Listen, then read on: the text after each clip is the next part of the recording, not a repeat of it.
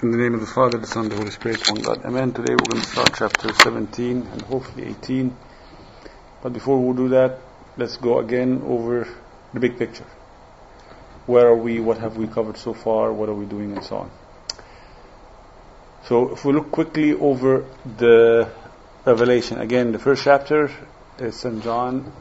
It describes where he is, what kind of vision he saw. The next two chapters, 2 and 3, the 7 churches. We talk about the various churches that were in Asia Minor, and we said that these represent the church throughout history, or my spiritual life and my spiritual status in particular. The church in Greece? In Asia Minor. Oh, Asia Minor. This is Turkey today. Yeah. Not necessarily Greece, on the other side of Greece, Turkey. The second vision in chapter 4, he starts by being in the spirit and another time, a higher level, where this time he is taken up to heaven, where he sees the throne and he sees God in his glory and everyone around him. And he describes the 24 priests and the 4 creatures worshipping God, and the circles that are worshipping God, and so on. Very nice. Are those the 4 creatures that are identified by the Gospels? We went through that. Yeah. It's long discussions. Yeah. And they're the ones that are above the altar? The incorporeal beasts? Yes, the incorporeal beasts, yes. Chapter 5, we start the sealed book. St. John saw a sealed book next to the Lord sitting on his throne. He was wondering what the sealed book, and then we said this might be the names of people who are going to go to heaven. Their name is written to go to heaven. This might be the Bible and the Old and New Testament. It might be God's judgment. It might be all of these combined, or something different. But this is our understanding of what the Father said about the sealed book. And then start seeing the Lord opening every seal separate, and I'll talk about that in a little bit. And then we saw at one time the Lord stops the events and said, let's seal those who are for God, and we counted them 144,000, and we said that this is a symbolic number because at the same time he said that no one can count.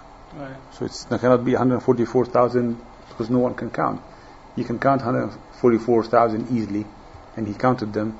So, but we said that they are just a symbolic number, represents 12 for the Old Testament, 12 for the New Testament. God's people in the Old Testament, God's people in the New Testament times 1,000, which is the heavenly number. So that's what becomes 144,000. Again, all these in the previous lectures, you can look at the files, you can listen to the audio later on. And after that, chapters 8 and 9, the 7 trumpets. As you can see, number 7 and 7, sets is repeated. So this is the third 7th, the 7 trumpets, and more warnings, an intense warning at the end. And I also said that these can, the 7 churches, 7 seals, 7 trumpets, 7, vials, and all that can be repeating the same thing, description of the same thing in different kind of detail under different lights, or it starts with the big picture and then focus on smaller events toward the end of the work. So chapter 10, which is a little bit mysterious chapter, there were thunders, but God told him do not write it, so we don't know what these thunders did, or what did they say, and God told him not to say anything and not to write it, which shows that what's written in this book is for a purpose and by will of God. It's not just a random thing. God intended for this to be written in a specific way. At the beginning we saw him telling John, write as you see. And when it came to chapter 10, he told him, hold on, don't write, because this is meant to be a secret. And then chapter 11, we started talking about the 2 witnesses, that Enoch and Elijah. And chapter 12, which is an important chapter because it relates to what we're going to cover today, the woman who was clothed with the sun and had the 12 stars, and under her feet is the moon, and gave birth to a child that was to rule the nations. And then the dragon that came to eat the child, we said that this is the church of both the Old Testament and the New Testament, and gave birth to the child, which is the Lord Jesus Christ. And the under the feet is, can be the faithful or the martyrs that gave their life under the feet of the church. And the dragon or the beast that we see in chapter 12, which is the first beast mentioned, is the devil himself. In chapter 13, the first introduction to the Antichrist and the number 666. Which chapter has the first 13. Okay. If you notice, 13. Right. And the Antichrist, I don't know whether it's related or not. This is why people don't like the number 13. I don't know.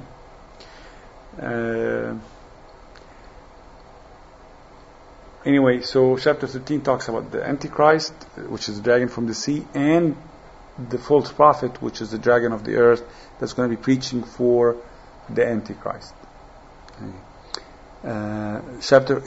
Every time we see a harsh or strong scene that's, may scare us or may get us worried or concerned, immediately the Lord shows us something very comforting and very assuring, so that we're not scared and we know that He is in control and He's going to be taking care of us even in the midst of the most difficult problem. So immediately after, when we see the dragon, and so on, we come and see the Lamb, the Lord Jesus, and His people standing around Him, surrounding Him, and He is taking care of them. And after that, we start in chapter 16. We see something, the vials, which is like small bowls that, filled with the Lord's anger and thrown on the Word, and we covered that last week.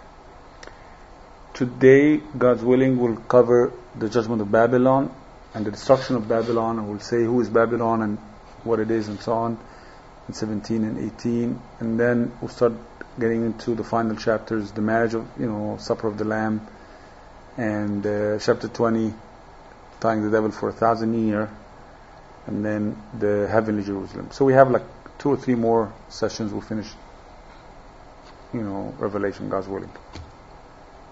So this is the major events. 7 churches. Again, 7 seals can be the same, similar, covering the same period at 7 churches, or can be smaller period at the end, or somewhere else. But most of the fathers think that this is sort of the same thing being repeated again. And then the 7th seal, you stop and you introduce the 7 trumpets, and after the 7 trumpets, the 7 vials, and so on. Okay? Is that a good enough summary? Right.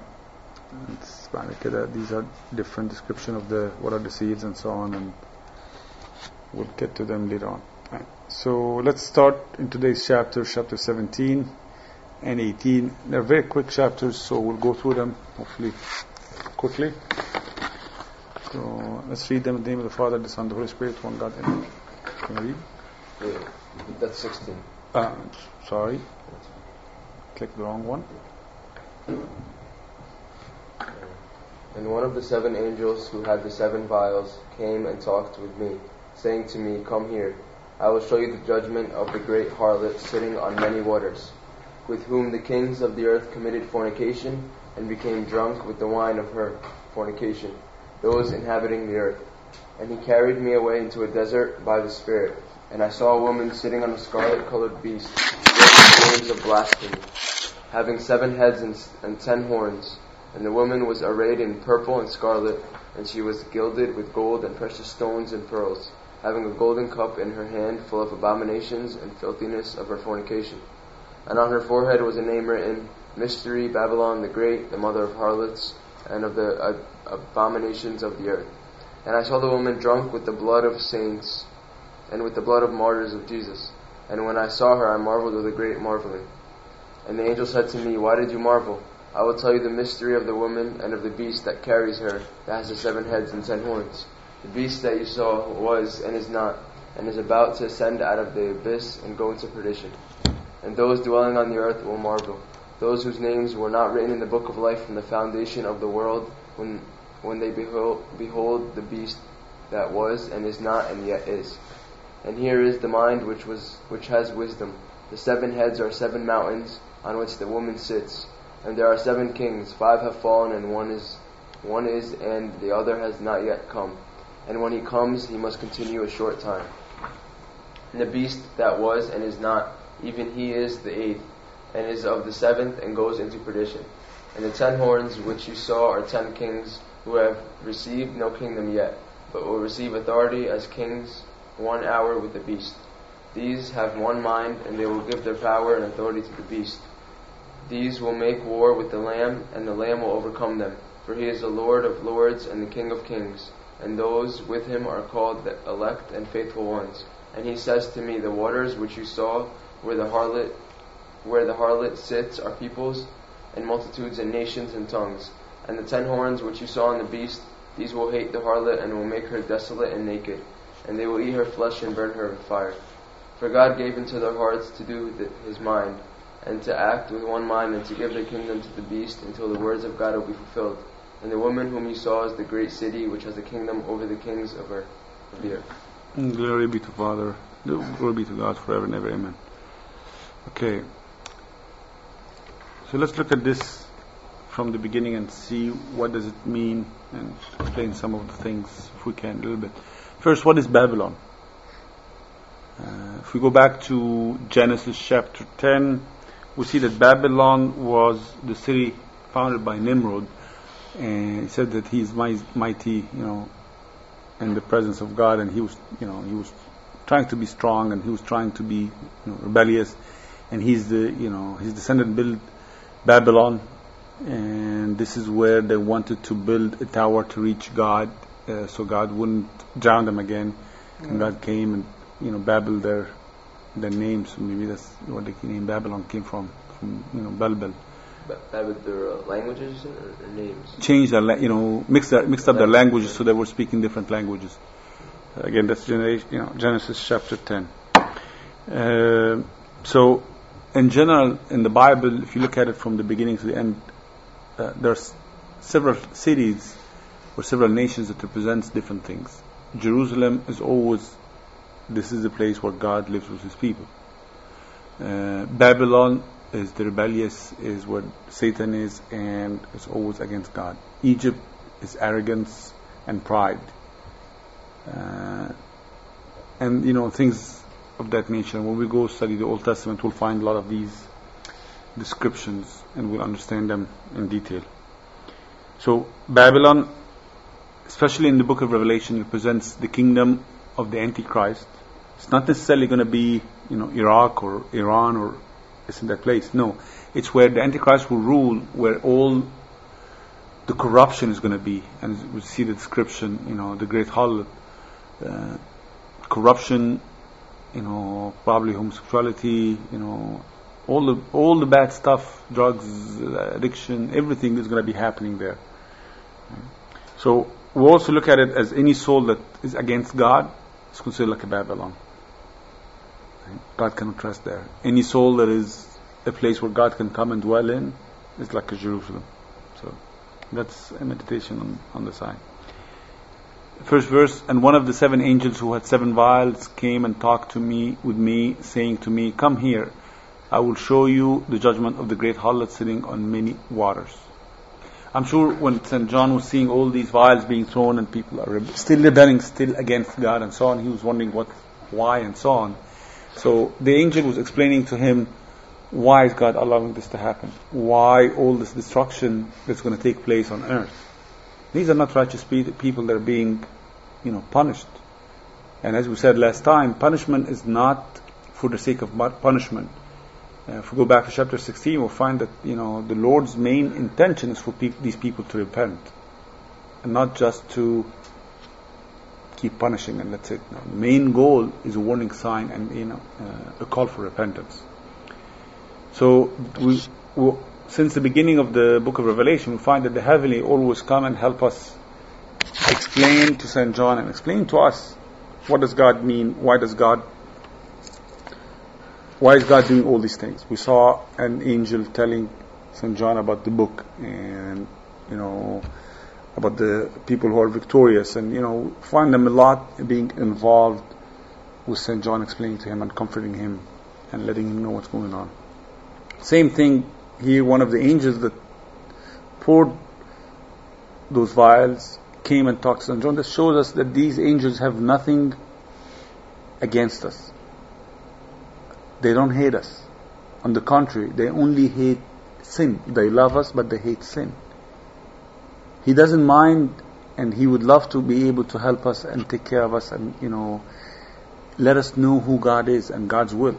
But at the same time, He will execute God's commandment on the unrighteous and punish them. Okay. So, when you see the father of the church being nice and kind and everything, but at the same time when they punish somebody from the church, don't say, where is mercy? How come you guys are not merciful, and all these stories are being said. Now here we see the same angel who punishes, the same angel who comes and explains and, takes care of St. John. Come here, I will show you the judgment of the great harlot sitting on many waters. Again, harlot is a very strong description, and the Lord did use very strong languages before. If you go back, for example, to Ezekiel, there were a lot of, actually this is something taken against the Bible. When the Lord described Judah and Samara, He described them as two sisters who committed adultery, and it's a very strong language that was used in that chapter. But this shows also the intensity of the crime and how bad it is, sin in the eyes of God. And many waters in verse 15, it's explained later on that there are many people, and usually water represents sources of wealth and sources of richness. Okay. Verse 2: with whom the kings of the earth committed fornication and became drunk with the wine of her fornication, and those inhabiting the earth. King of the earth, it can be really the kings. The kings are almost likely or most likely will be indulging themselves than other people. They forget the sword that's hanging over their head, so they spend their life being indulged. Or it can be you and I. Remember what did God say about His people? I made them kings and priests. So these are not just cannot only be the kings of the world, but can also be anybody who thinks that he is owning the world and he is living and enjoying the world with all its pleasures, and he feels that he's a king. Right? I drive a nice car, I do this, I do that, I enjoy myself, I have all the pleasures I want, regardless of whether they're right or wrong. I'm a king, right? So this can be a sign of those people who think themselves owning the world, but at the same time we find that committing fornication, and it's considered to be adultery. Anybody knows why? Why is sin considered to be adultery? Not physical adultery, spiritual adultery. There's no why. Isn't it like when you lust with your eye or something? Like, it's considered adultery? No. Well, yes, but for example, love of money. Why is that considered adultery? Stealing, killing. Adultery implies that you betrayed someone, betrayed your spouse. Exactly. Okay. In this case, you betrayed God. Exactly. Very good. St. Paul says that we are what? We are Christ, bride, groom, right? Bride. We are Christ's bride. And He, was sort of engaged us or betrothed us to Christ. So we're supposed to be His bride. And He has offered us everything. He has given us everything. He created the world for us. He even died for us to give us salvation. He gives us everything we ask for. So what does it mean when we turn our back to Him and goes and asks for worldly pleasure from Satan, and we follow Satan? Right? It's like a woman who is married and then she goes to the neighbor and asks him to come and cut the grass, and while her husband is sitting there in front of her, she goes and asks him for help to do things for her. It infuriates the husband. It drives him crazy. Why? I'm here, I'm your husband, I will do anything you ask me for. Why do you go and ask other people? It's the same thing with God. He loves us, and we're supposed to be, loving Him, but at the same time we leave Him and we go ask favors from the devil. He considered that as adultery and as fornication. And you go back to the Old Testament, Ezekiel and all these prophets. That's how God describes that. And we went to one of the prophets. I remember when we talked in Genesis once, one of the prophets, God told him, go and get married to basically a harlot. And I feel how bad it's going to be. And a whore, yeah. A professional. Okay. So he went and married her, and he was feeling so bad and so embarrassed. The Lord told him, see, this is how I feel being attached to you, my name being called on you, because you leave me and you go worship other idols and go after after your lust, and you leave me alone and don't come to worship me. This is how bad it feels.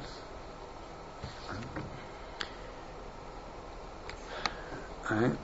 And he carried me away into a desert by the Spirit, and I saw a woman sitting on a scarlet beast, filled with names of blasphemy, having 7 heads and 10 horns.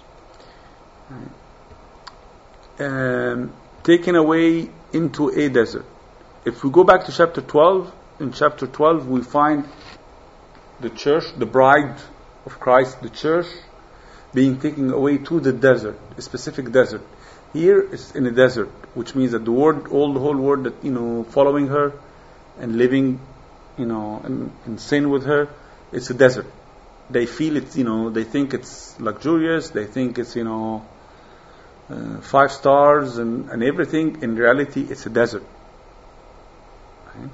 And the desert can have different meanings. For the bride of Christ, it's a way of ascetic life, it's protection from the evil and so on. But here it means no water, no vegetation, no life, and horrible.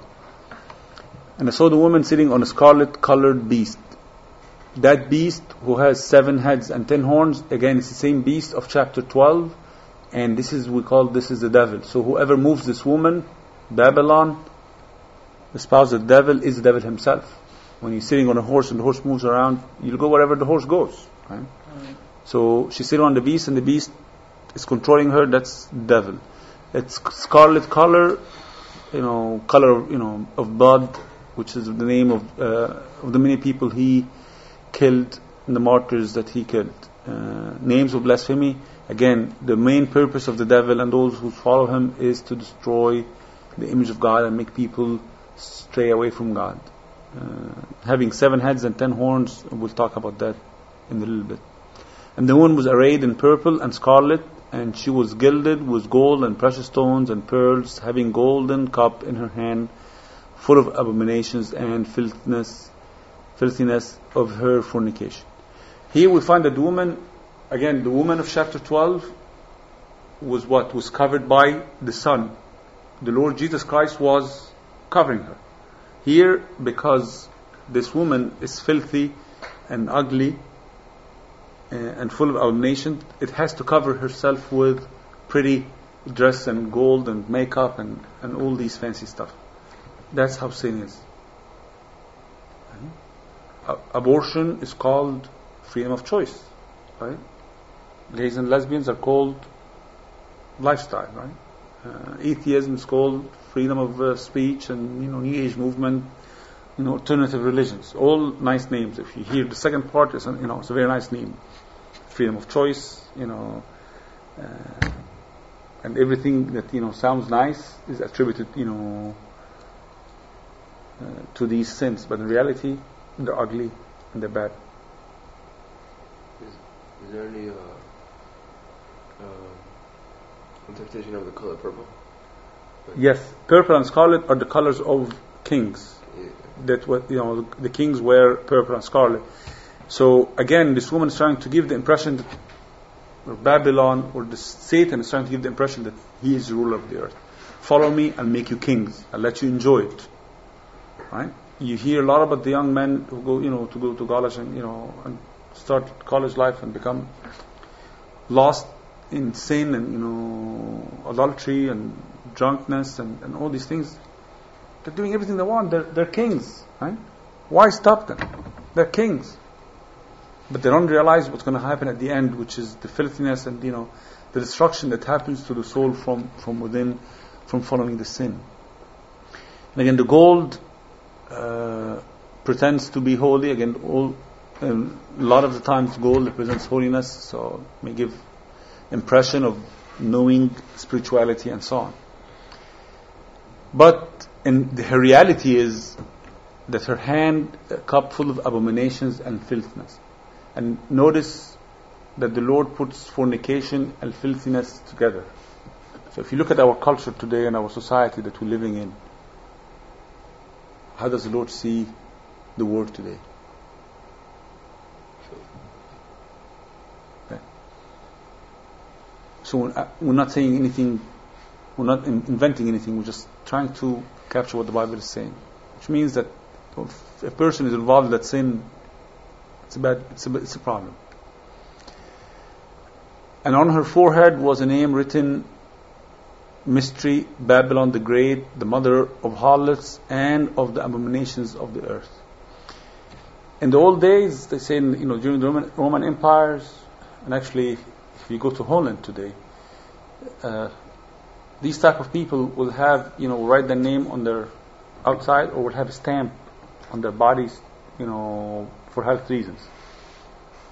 In Holland, they stamp these people with special stamps, so it's obvious on their body, so they, people know that these are healthy or unhealthy, because they have to get a license and to practice these, so they check them from diseases and so on, so they don't spread diseases.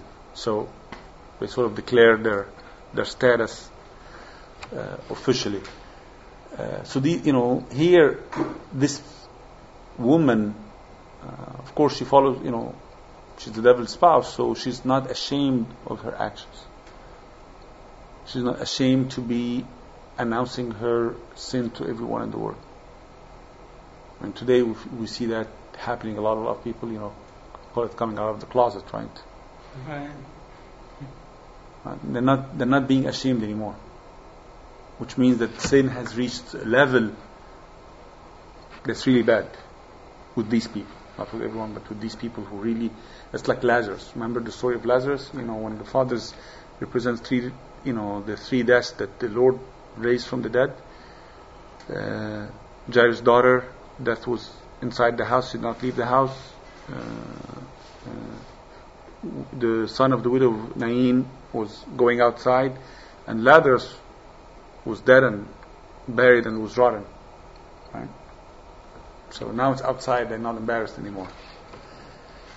And I saw the woman drunk with the blood of the saints and with the blood of the martyrs of Jesus. Despite the nice appearance she's trying to get by the gold and the scarlet clothes and the pearls and everything, her reality is vicious and thirsty for blood. Do you guys see the movie the Narnia? Chronicles of Narnia? No, but I heard it's like symbolically, right? Like Trinity and stuff like that. Not the Trinity, no, symbolically it's God or something. Called the Narnia? Narnia. Chronicles of Narnia. C.S. Lewis book. It's a very nice movie. Really? Yeah. It explains the story of salvation in a nice way. Fiction or?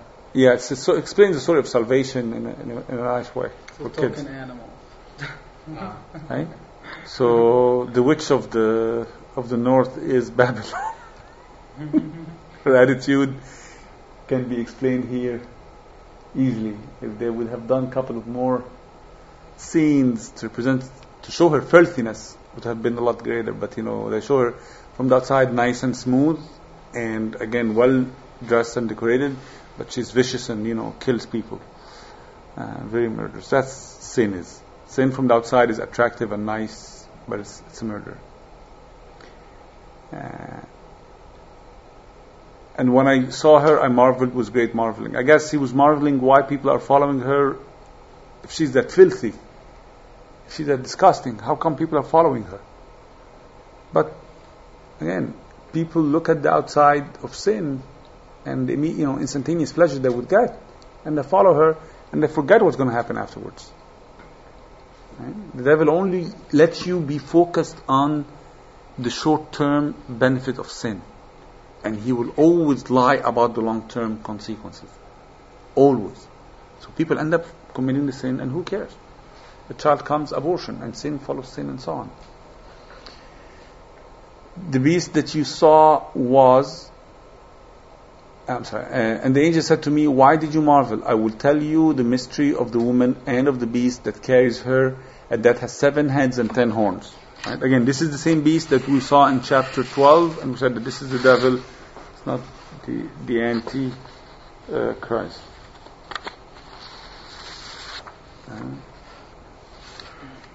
Again, if we go back to 12:3, here. And another sign was seen in heavens, and behold, a great red dragon, having 7 heads and 10 horns, and 7 crowns on his head. Right. That was chapter 12. Back to chapter 17. Okay. The beast that you saw was and is not and is about to ascend out of the abyss. What does that mean? He was and is not and is about to ascend out of the abyss. Well, we're going to need some references here. So let's jump to the 5th trumpet. Let's see what this abyss thing is all about. And the 5th angel, this is Revelation 9:1. And the 5th angel sounded, and I saw a star fall from heaven to the earth, and it was given the key of the abyss.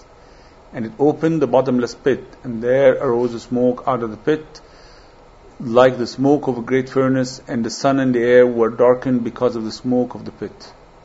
And out of the smoke of the pit came locusts and so on. Right? So this is the first mention of the abyss and the falling to the abyss. So are these 2 events related? Maybe. We don't know. In chapter 20, fast forward, chapter 20, verse 1, and I saw an angel come down from heaven, having the key of the abyss, and a great chain in his hand. And he laid hold on the dragon, and that old serpent who is the devil and Satan. So that's an explanation. And bound him 1,000 years. And he cast him into the abyss and shut him up, and set a seal on him, that he should deceive the nations no more until the 1,000 years should be fulfilled. And after that, he must be loosed a little time.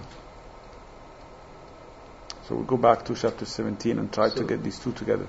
After the 1,000 years, that's the Antichrist is going to come? No, let's leave the 1,000 year out of the picture a little bit. Let's leave this 1,000 year out of the picture. 1,000 year, we'll go to there in great depth, but in general, the 1,000 year is the period from the cross until the Satan is going to let loose, close to the end of the days. And we're going to explain why, and we're going to prove from the Bible why it is started from the time Jesus was crucified. Okay? So at the end, Satan is going to be let loose, coming out of the abyss to deceive the people. So if we look at him now, and the beast that you saw was, right? The devil was in full control and was running loose before Christ's coming, and is not. Why? Because he was bound by Christ at the cross. Right? Is that like when Abuna goes like this? That's when he. No, when Abuna goes like this, he said he descended into Hades, to the cross. He makes the sign of the cross, and then he descends to the Hades. No, this is the bound by the cross. I mean, again, there's several things in the Bible we have to put together. Inshallah, and maybe hopefully next week, we'll try to cover a lot of these things, specifically about the millennium reign, because all these things are key to the millennium reign. So I don't want to distract us, by talking about that. But again, the Lord says that a strong man cannot, steal strongest man possession. A person cannot steal the strongest man possession until he ties him first. So the Lord went in and took out all the righteous souls. So he had to tie the devil first to take out the righteous people's souls. Right? So these are some of the things that we say that's why the devil was tied by the cross, and that's why he's not right now, and is about to ascend out of the abyss. That explains chapter 20 when he's being loosed, for 1,000 years. After 1,000 years, he's going to be out of the abyss after 1,000 years. Symbolic 1,000 years, not actual. Symbolic times. We don't know. Might be 10,000, might be 2,000, might be 5,000. We don't know. So he's bound. Right now, he is bound. He's bound by the cross. Yeah, we all right now have the authority to trample on serpents and scorpions and every power of the enemy. Right.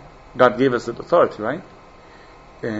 People don't worship idols, majority of the world publicly. Right? At the old days, people used to worship the idols, used to sacrifice, to the idols, used to do all sort of, bad stuff until really Christ bound him, and the world was cleansed a little bit. Right now, you can think of the devil as a mad dog tied with a chain. Right.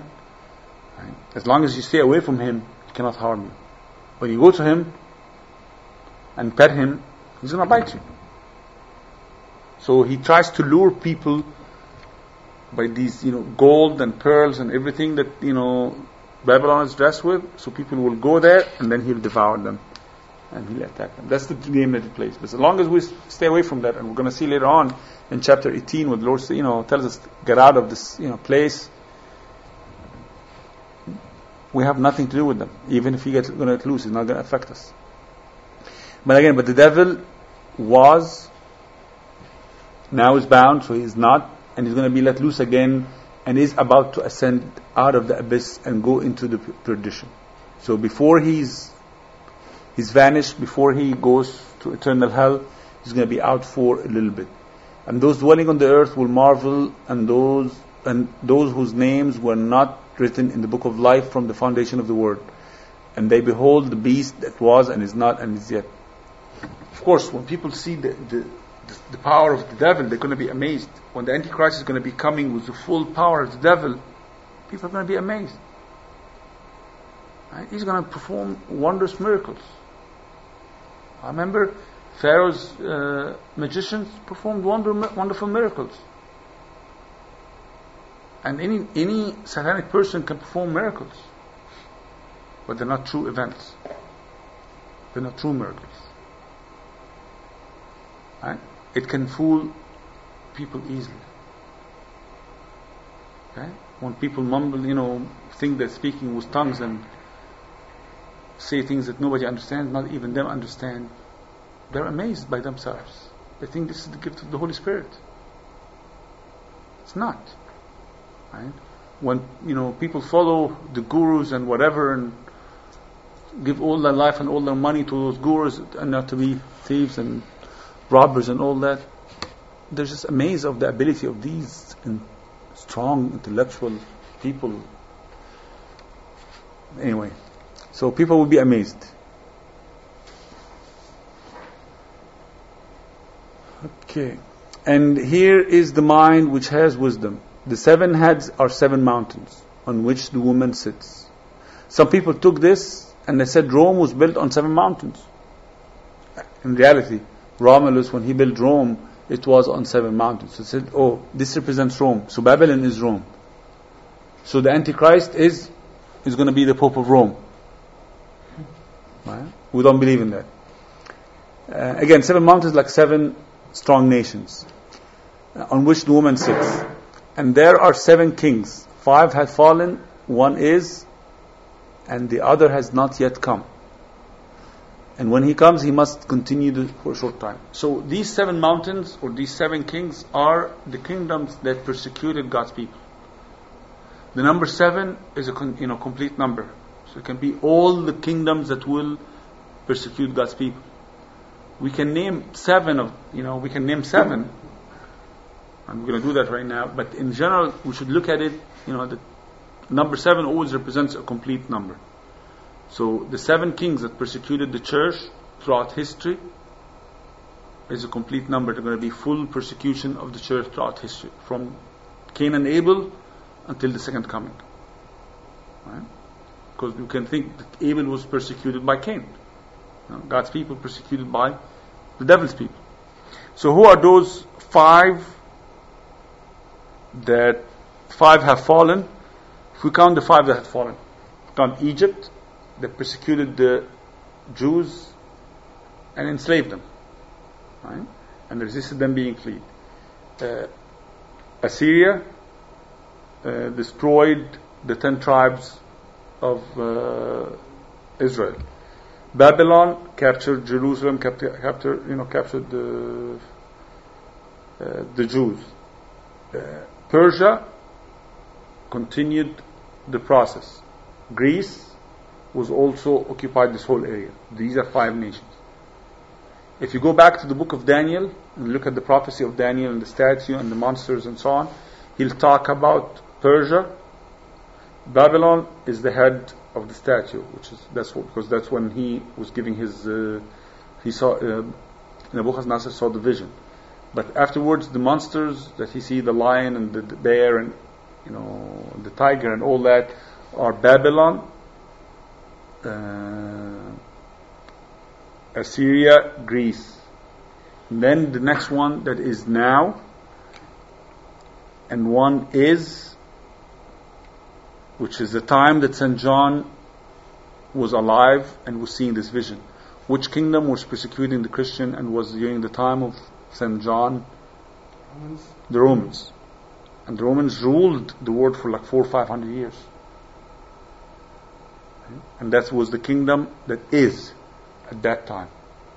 And then the 7th kingdom, people look at that as the heresies that persecuted the church, like including the Arabs, including all these heresies that are, the Arian heresies that attacked the church and, persecuted the church. And look at the description of the 7th. The other has not yet come, and when he comes, he must continue for a short time. If you consider the Arabs as, part of the 7th month, they've been around for 1400 years. And that's still a short time. Hopefully it ends soon. And the beast that was and is not, even he is the 8th. So the devil is going to be the 8th kingdom, which is the kingdom of the Antichrist. And is of the 7, is one of the 7, so he's the same style as the 7, or he's going to be representing all the persecution of the 7 kingdoms before him to God's people in one kingdom. So if you look at the Egyptian, what they did, enslaved God's people, didn't give them the freedom. The Assyrians, they destroyed 10 tribes, and so on and so on. The 8th kingdom is going to be doing all those 7 things. And it's going to have the strength of all the 7 kingdoms to war against the church.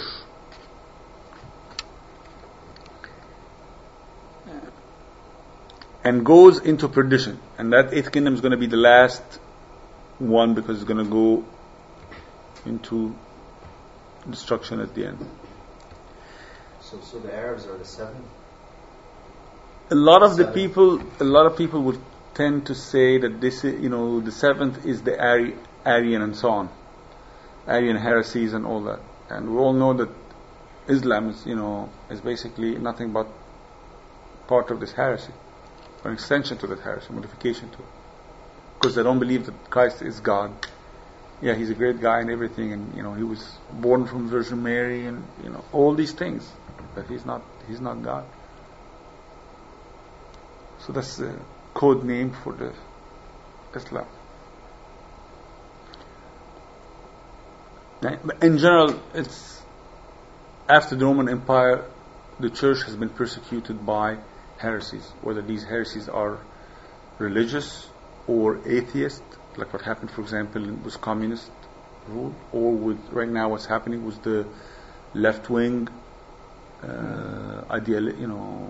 ideology attacking the church and attacking everybody in the West. In Europe, it's all atheism prevailing right now, and it's becoming the major religion of the world. Like, for example, European Union, when it was declared, did not have any mention of God. The United States, when it declared things, started, in the name of God. Maybe they didn't say who God is, but they said they believed in a God. The European Union had no mention of God in the Constitution or anything that they are doing, which shows a big swing between Europe 100 years ago and Europe now. And some people go back and say, well, right now religion is a private thing, and it's not really, should be not mentioned in public. People still go to churches, and so on. But if you really, again, believe in Christ, you should witness to Him in your life. And if people are not going to mention God in their daily life, God's not going to mention them in the, So you think that's a sin, not to mention God?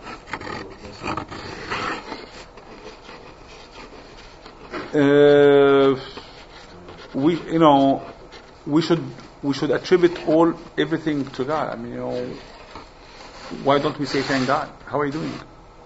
Here, great. Yeah, but who made you great? Why do you feel great? Isn't that from God's blessings? So why don't I mention God's, thank God. Why not? Why not? I think maybe the cultures are different, because my roommate, he's Spanish, and he's in the Dominican Republic. They all say that, thank God, everything, this, thank God. Yeah, so, but again, in Germany they say Grüß Gott, which, like thank God and so on. But do they mean it? Or just a word, like we say it in Arabic, Alhamdulillah, Rabbana Yastur. But we don't really, when we mention the name of God, we really think of God. But here is the challenge for us, because it's not part of the culture, and we have to force ourselves to say, thank God, and know when to insert God's name in there. We're going to say it out of faith and out of willingness, and not just part of normal speech. How about when you sneeze? I'm sure. But do you mean that really God bless you? Or we all say it. It's good. I'm not saying we don't say it, right? But we should really think about when we say God's name, that He is there, and His power. Right. And the 10 horns which you saw are 10 kings who have received no kingdom yet, but will receive authority as kings 1 hour with the beast. So again, there are going to be 10 kings at the time of the end who give their power to the Antichrist. And we're going to see those 10 kings turn again against the Antichrist and against his kingdom and destroy it. But will receive authority as kings 1 hour with the beast. Again, people who think they're aligning with the word and the devil, they think they're going to have enjoyment forever. In reality, it's just a short period of time in God's eye. Those have one mind, and they will give their power and authority to the beast.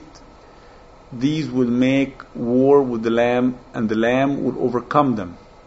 For He is the Lord of lords and King of kings. And those with Him are the called and elect and faithful ones. Faithful ones. Despite the difficulties. Despite the gold and the pearls and the nice appearance of Babylon. Despite all these things, they are faithful to God. They do not follow Him. I hope we're one of those people.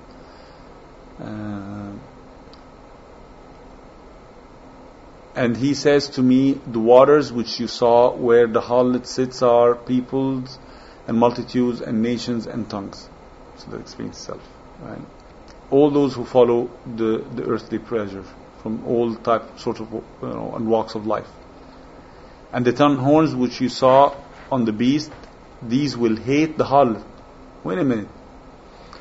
Just in verse 12, St. John was saying, but will receive authority as kings 1 hour with the beast. And now he's saying, these will hate the harlot and will make her desolate and naked, and they will eat her flesh and burn her fire.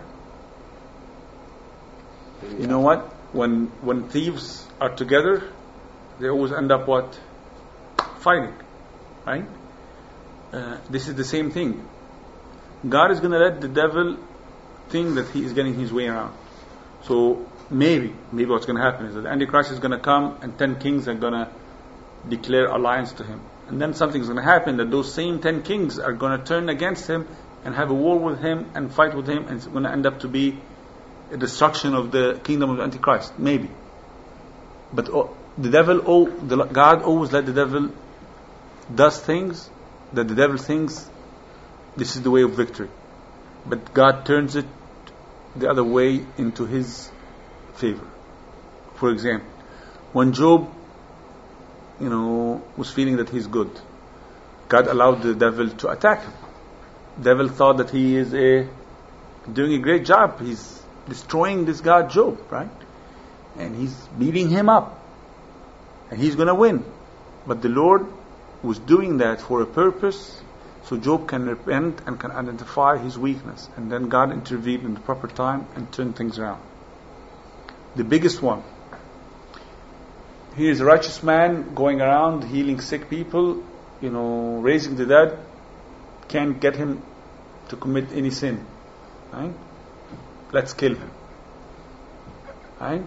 They killed him, crucified him, put him on the cross, and when he died, he tied the devil and he overcame death and resurrected, and he gave us life afterwards. So up until the cross, who do you think was winning? Devil.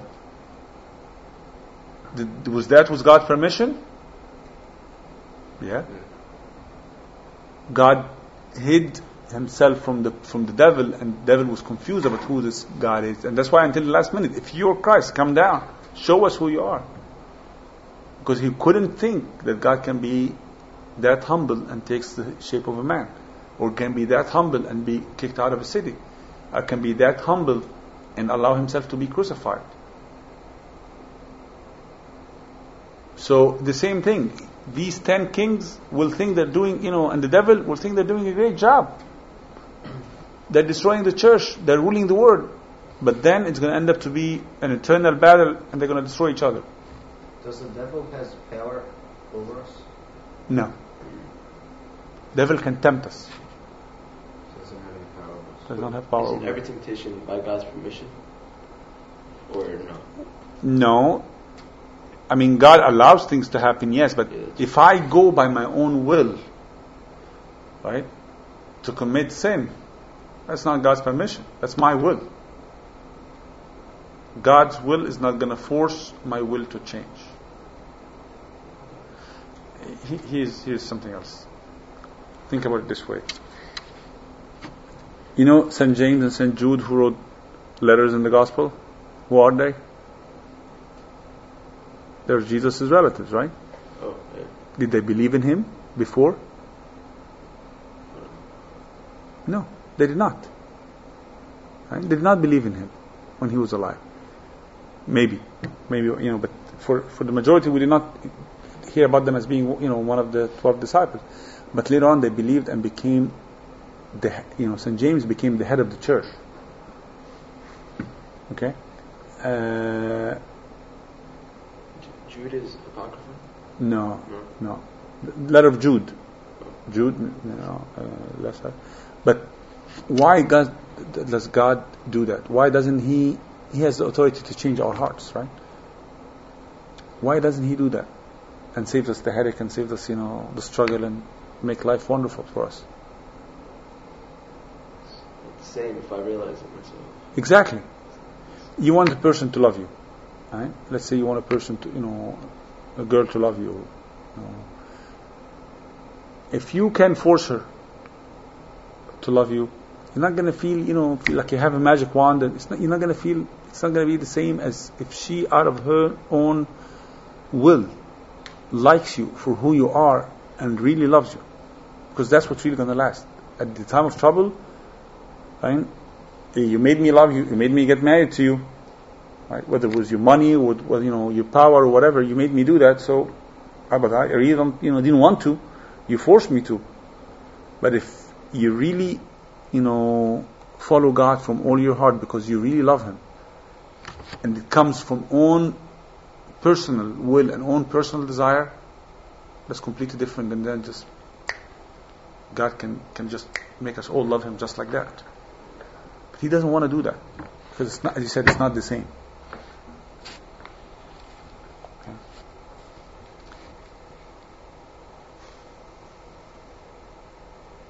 So these will hate the harlot and will make her desolate and naked, and they will eat her flesh and burn with fire. Right? We don't know what this is. This might be part of the big battle of Armageddon, we don't know. For God gave into their hearts to do His mind. Right? His mind, God's mind. Right? And to act with one mind and to give their kingdom to the beast until the words of God will be fulfilled. Again, a lot of times we think that the devil is winning. And we might as well give up. But everything is happening in the world according to a master plan from heaven. And things are going to escalate up to a level and then stop. Right? So always keep this in your mind. Always keep this in mind. God is in full control and in full power. It's not Mr. Fulan, or it's not President Fulan, or it's not, Ayatollah, or, one of those guys. No. God is in full power. And He lets, it's like, the marionette player, right? See the marionettes jumping up and down, but there's one who's moving them as he wants. And He allows everyone to act, to grow, and to fight, and to rule, and to do whatever, but within prescribed limits. He cannot step up those limits. And the woman whom you saw is the great city which has a kingdom over the kings of the earth. Has a kingdom over the kings of the earth, because of course when the devil gives us favors, he rules over us. Right. Chapter 18 is very simple and we can go through it quickly. So let me read through it. And if we have a question, we're going to stop and address it. And after these things, I saw another angel come down from heaven, having great authority. And the earth was lighted up from his glory. And he cried mightily with a strong voice, saying, Babylon the Great has fallen, has fallen. Again, it's repeated twice here because that's an indication. It's a decision. It's a final decision, and it's going to happen. There's no second thoughts here. And it has become the dwelling place of demons, and the prison of every unclean spirit, and the cage of every unclean bird, which has been hated. This is an awful description, right? Imagine a wonderful city that everybody flocks to because of the parties. About earth, yes, and about that place which was the core of sin in the world. Maybe maybe I'm being overzealous here, but take what I'm going to say with a grain of salt, because that's my personal opinion. Right? We all know what used to happen in New Orleans with Mardi Gras and so on, and all what used to happen in Bourbon Street, and the filth and the awful stuff there. Very bad things to all live. Right? After it was destroyed, could that be a description of it? It was so horrible, smelly, disgusting, unclean. Nobody can live in it for a period.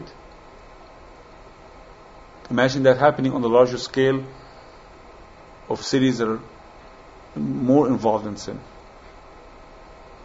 Places more involved in sin, whether spiritual or physical or whatever. Imagine the same thing. We saw examples in our own lifetime, so we can't blame God that He didn't explain to us. Because of the wine of the anger of her fornication, which all the nations have drunk, and the kings of the earth have committed fornication with her. Again, that means what? The kings of the earth followed her guidance, allied with her, and left God. They're no longer following God, they're no longer listening to God, but they're only following Babylon. and the words of Babylon. So imagine, for example, if a country or a city wants to have trade and put certain rules and certain restrictions on the people they trade with.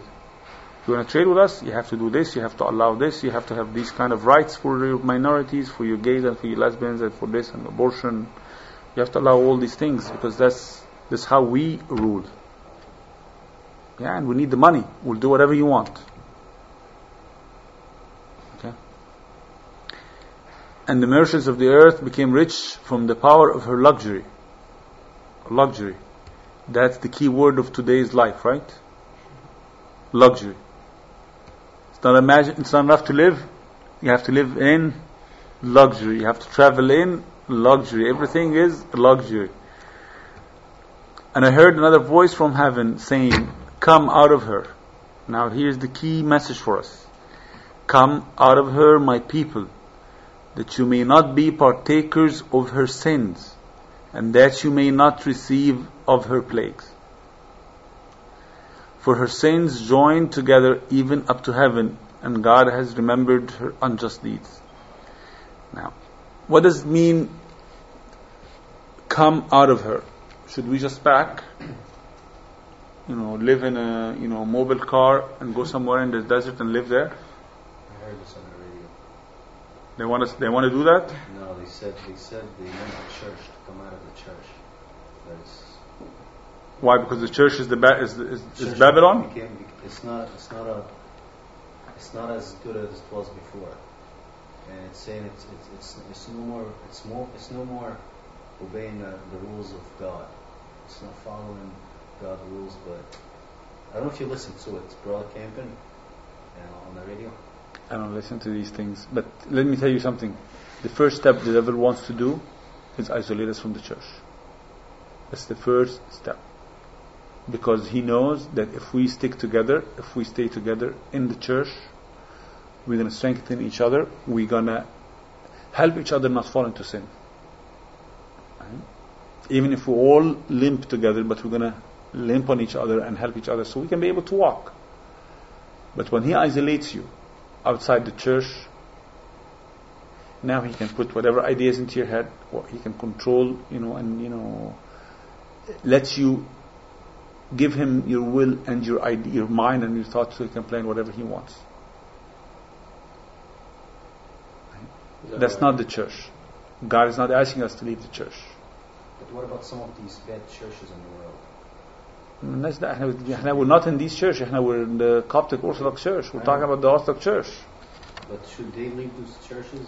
They should go back and seek God in the canonical churches. I mean, if there's a problem, for example, let's say, today there's a problem in the Catholic Church. Shut down the Catholic Church? No. ما احنا شفنا قبل كده في chapters 2 and 3 the churches that had many sins, and God tells them repent, and He gives them the prescription of repentance. Right? Every church is going to have a problem. Do you think our church doesn't have a problem? Are we all perfect? Of course not. But it's the closest church to heaven. It's the closest church to the original doctrine we have received. It doesn't mean that we act as humans in the church, we act as perfect people. Right? I might be giving you a message today that I read and collected and giving to you. If I cannot live by it, it doesn't mean that the message I'm delivering is wrong. I am wrong. Not the message that I'm carrying to you from the teaching of the Father. We have to distinguish between that. So if, let's say, for example, we find today that the Pope is doing something wrong, or the Bishop is doing something wrong, does that mean the whole church is wrong? No.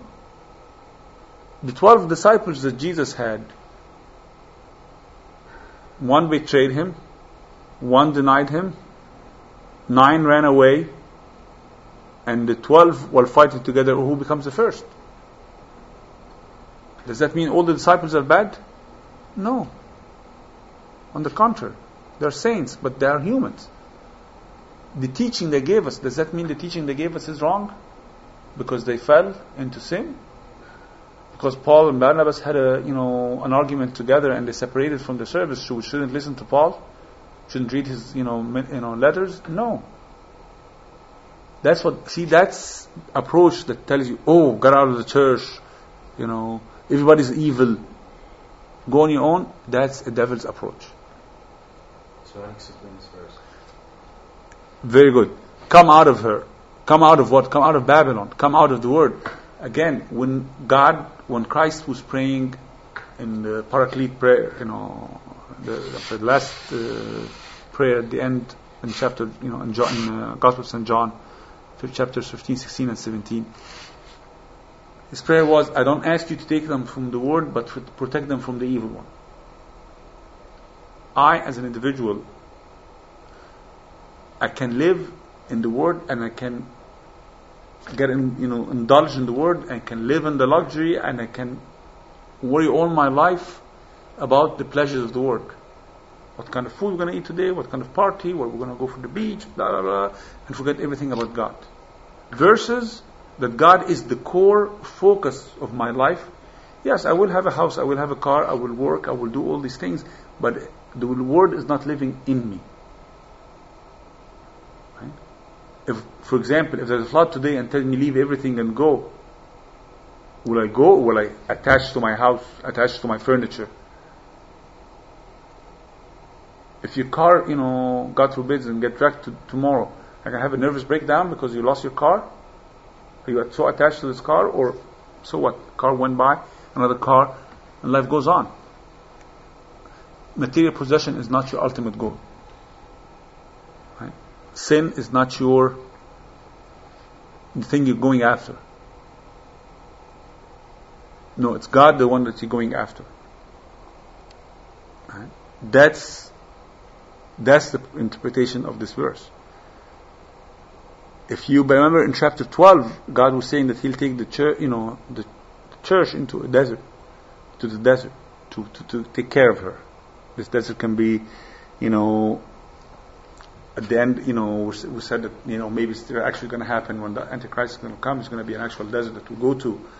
God calls us to go there. Or it can be simply that I find that this group of people, if I hang out with them, I'm going to fall into sin. You know what? I'm going to go away. I'm going to live in a desert. I'm not going to join these group of people. And they'd rather be alone on a Friday evening or a Sunday evening than join these guys and end up committing sin. Right? I'd rather not watch TV if TV is always going to make me sin. Or maybe, have bad thoughts, or, puts things in front of me that are, I cannot fight. I'd rather live in the desert. I'll shut off the TV. And that's how I get, that's how I don't live in the world. That's why I don't, again, that you may not be partakers of her sins. If you and I don't live in the world, how can people know God? If your life and my life and everyone's life in this room doesn't shine to people and doesn't show them what Christianity is all about, how are they going to know Christ? They're not. God is not asking us to be isolated. He's asking us not to be indulged in the word and indulge in the sins of the word. But He doesn't want us to be isolated. Because if we're isolated, how can people know How can people know Him? Okay, that makes sense. Well, right. Come out of her, my people, that you may not be partakers of her sins, and that you may not receive of her plagues. Okay, so sin bring plagues. Homosexuality and free sex brings AIDS. In the 17, they talked about locusts. Is that any? No, that's 12. That's 9. Yeah. 9, chapter 9. Because I remember the plague of locusts or whatever. We talked about that, a while back, and can go back and talk about it later on. But no, it's okay. I'll give you the audio stuff. Okay. For her sins joined together, even up to heaven. So, can you imagine the amount of sin that, if it's piled together, go all the way up to heaven? Huge amount, right? And God has remembered her unjust deeds. Well, He was waiting for repentance, and He was waiting for people to ask for forgiveness. But when they don't time to give an account for everything that you have done. Remember the parable of the vineyard, that the rich man had a vineyard and he sent to get revenue out of this vineyard, so the people responsible for the vineyard beat up the messengers and so on, and then at the end he sent his son and they killed him, so he went by himself and told them, kick them out and killed them and took care of his vineyard. It's the same thing. Here God keeps sending and asking for repentance and reminding people, come and repent, come back to me and so on, and if we're ignoring him, at the end he's going to come and hold us accountable for everything we have done. Reward her as she has rewarded you, and double to her double. Wow. So a lot of times when we do good things, we find bad things happening to us, right? It's not one to one. It's not, even when you do one thing, people do a lot of bad things for you. So God is going to reward them or punish them double their double. So whatever they have doubled us, God is going to give them more, according to her works in the cup which she mixed double to her. As much as she glorified herself and has lived in luxury, so much torment and sorrow give her. For she says in her heart, I sit as a queen, I am not a widow, and I do not see mourning at all. And this is what Satan always wants us to think. No matter how sorrow our situation is, no matter how much torment we have, he wants us to think, I'm a queen or a king, I'm not a widow, I have somebody who takes care of me.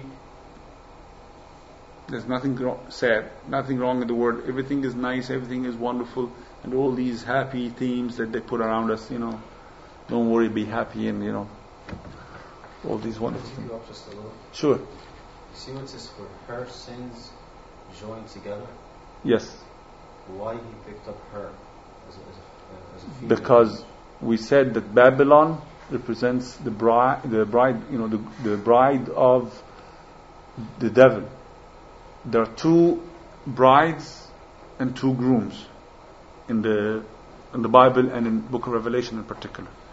There's Christ as a groom and the church as a bride, his wife. And we're going to see next chapter is the wedding. Finally, so far we're engaged, we're betrothed, all these things in the Old Testament and New Testament, and finally the wedding takes place, the wedding of the Lamb at the end, after the second coming. So that's next chapter, God's willing. The other couple, the devil and his wife or his bride, Babylon, which is the city of sin, wherever that is, not necessarily in Iraq, but everywhere in the world where sin is and where the pride and arrogance and rebellion to God. This is what Babylon is. That's why it's presented by her. And in chapter 17 it was a harlot. God actually called her a harlot. So she was a woman. He presented her by a woman. That's why he's saying here her sin, Babylon's sin, because we're still continuing here about explaining why Babylon was destroyed. And if we go back to the beginning of the chapter, saying Babylon the Great has fallen, has fallen. So all here is reference to Babylon, okay, the bride of the devil.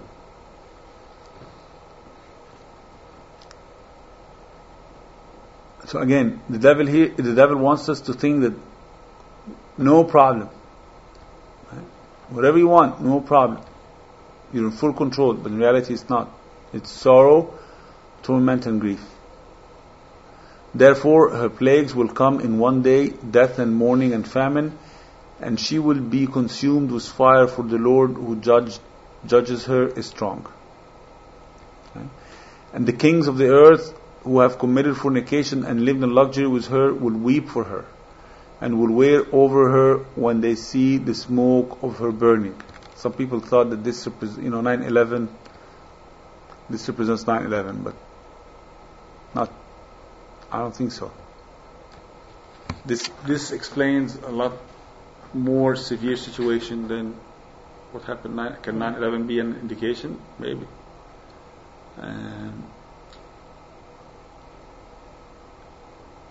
I remember, for example, some people saying that, again, in Amsterdam in particular, there was an area for adultery, and what the area was burned by an accident. Everybody regretted, what happened. Oh, too bad, whatever. Yeah, go back, same thing with Bourbon Street and all this. People lamented the destruction of New Orleans and the awful areas that were there, and the Mardi Gras that they used to hold with all the sin that were associated with it. Oh, it's back in business. But not to the full swing yet. But this is, what? This is exactly what the Book of Revelation is talking about. Instead of them repenting, they go back and they blame the God of heaven. Right? They don't see that as a message for themselves to fix themselves. No, they go back, and he said, they're back in business. Guess what's going to happen next? Right? Again, God cannot stand sin, cannot stand filth. So it's going, are we in for more trouble? Yes. The more I'm not talking about a country, I'm not talking about a nation or a world or whatever, but even on the individual level, the more I, continue in the wrong path, the more, God is not going to tolerate that and going to send me warnings and punishments so I can repent and go back. Right? Happens to nations, happens to the world, happens to everyone, yes.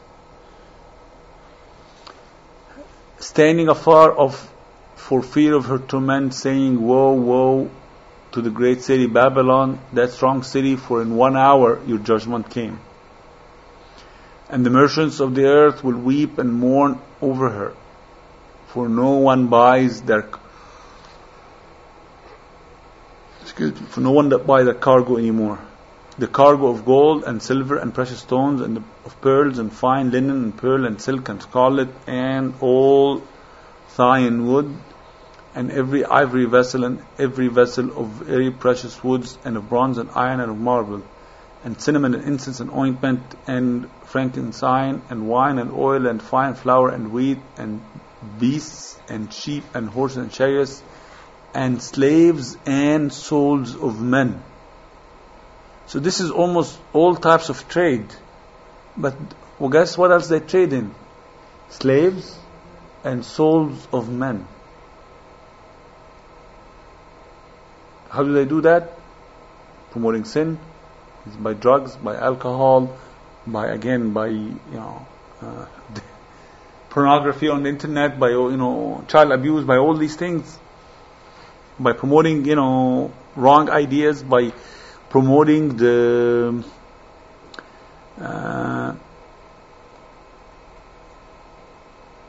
heresies and false religions, maybe. Right? But he puts everything. He puts all kind of trade there, and we can go through each one of them, and look at it. But, because of the time, we're not going to do that. But again, the worst thing is they trade in cargo of gold and silver the same way they trade in slaves and souls of men. And the world saw this at different times when the slaves used to be shipped from Africa to the States and so on. They were treated as cargo. They were treated as horses and as sheep and as a beast and as anything. So the world saw this type, this period. Is it going to come back again? Maybe. Does this describe that period of history? Maybe. Right? And the fruits of the lust of your soul have departed from you, and all the fat things and the bright things departed from you, and you will find them no more, not at all. When people indulge into certain things and then they're taken away from them, look at all the bad things that cause sin, whether it's like for even smoking cigarettes, drugs or whatever. Withdrawal is really bad. Right? When somebody suffers withdrawal or didn't smoke a cigarette for whatever, exceeds their limit, they become so irritable, so uncontrolled, and they'll do whatever to get a cigarette. Drugs becomes worse. Okay? So, and you will find them no more, not at all. the merchants of these things who were made rich by her will stand afar off because of the fear of her torment, weeping and mourning. So again, people who trade in sin, they're not going to come in to help people who are falling. And saying, woe, woe to the great city which has clothed in linen and purple and scarlet. Again, signs of royal and the king's clothes, and adorned with gold and precious stones and pearls. For in 1 hour such great riches was desolate, and every ship pilot and all the company on the ships and sailors and as many as work the sea stood far off. So will that mean that, for example, this is a city that has a harbor and is going to be destroyed and nobody will be able to come close and save her because of the smoke of her burning? As next verse says, and they cried out seeing the smoke of her burning, saying, what is like the great city? It's going to be like nuclear war or whatever and big destruction. Sin destroys itself. At the end, sin destroys itself. In 1 hour she was ruined. I guess that speaks of something like maybe a major earthquake or nuclear disaster. I mean, in 1 hour that would cause great damage. If 1 hour is to be taken literally, but it can maybe truly at the end of the day, because again the war of Armageddon and all these things, maybe they're all related, and this war will be very short, and at the end it will be left destroyed. Like, for example, look at Baghdad today. Baghdad used to be a very fancy place. We have people in Egypt who used to go to work in Iraq to make lots of money and come back. Right. After the war, people who used to know Baghdad, they said, wow, the great city became like that. Imagine, for example, nuclear bomb in London or whatever, or forget about that. A country that becomes so poor and so desperate that it becomes a ruin by itself. Right. Abandoned, desolate, A lot of this happened in history. But again, the end days are going to be hard. Yes, they're going to be hard. Look, the people of the world are all lamenting and all saying, woe, woe, and look at the heaven. Rejoice over her, heaven, the holy apostles, and the prophets, since God judged your judgment on her. And one strong angel took up this stone like a great millstone and threw it into the sea, saying, so on an impulse the great city Babylon will be thrown down and not at all will be found anymore. So this is at the end of the world, and again this is the destruction of Babylon. And the voice of the harpers and the musicians and flutists and trumpeters will be heard no more at all in you, and every craftsman and any craft will not be found anymore in you, and the sound of mill will never more be heard at all in you, and the light of the lamp will never more shine at all in you. Why I keep saying in you, in you, in you? And the voice of the bridegroom of the bride will never more be heard at all in you. For your merchants were the great ones of the earth, for by your sorceries all nations were deceived. And in her was found the blood of prophets and of saints and all those who were slain on the earth. Why in you, in you, in you?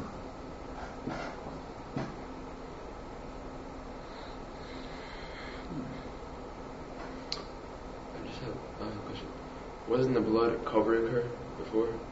Why is it in her now? Because she drank a lot of it.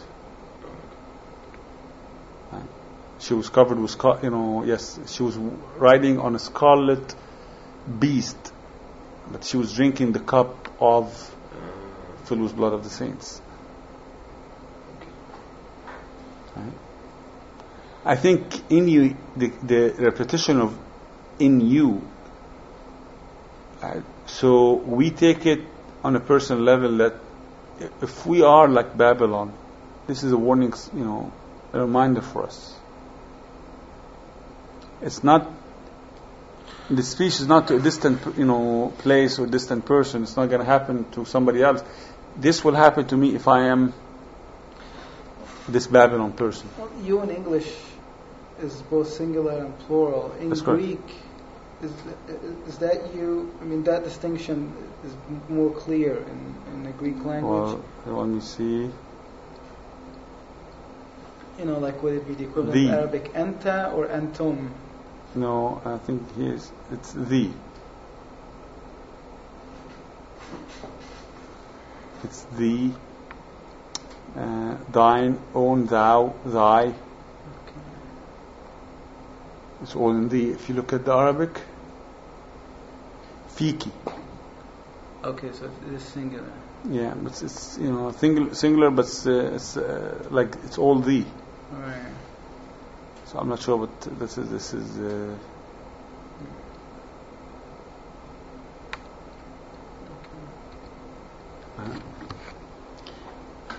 I think it's just to remind us that if we become another Babylon on a personal scale,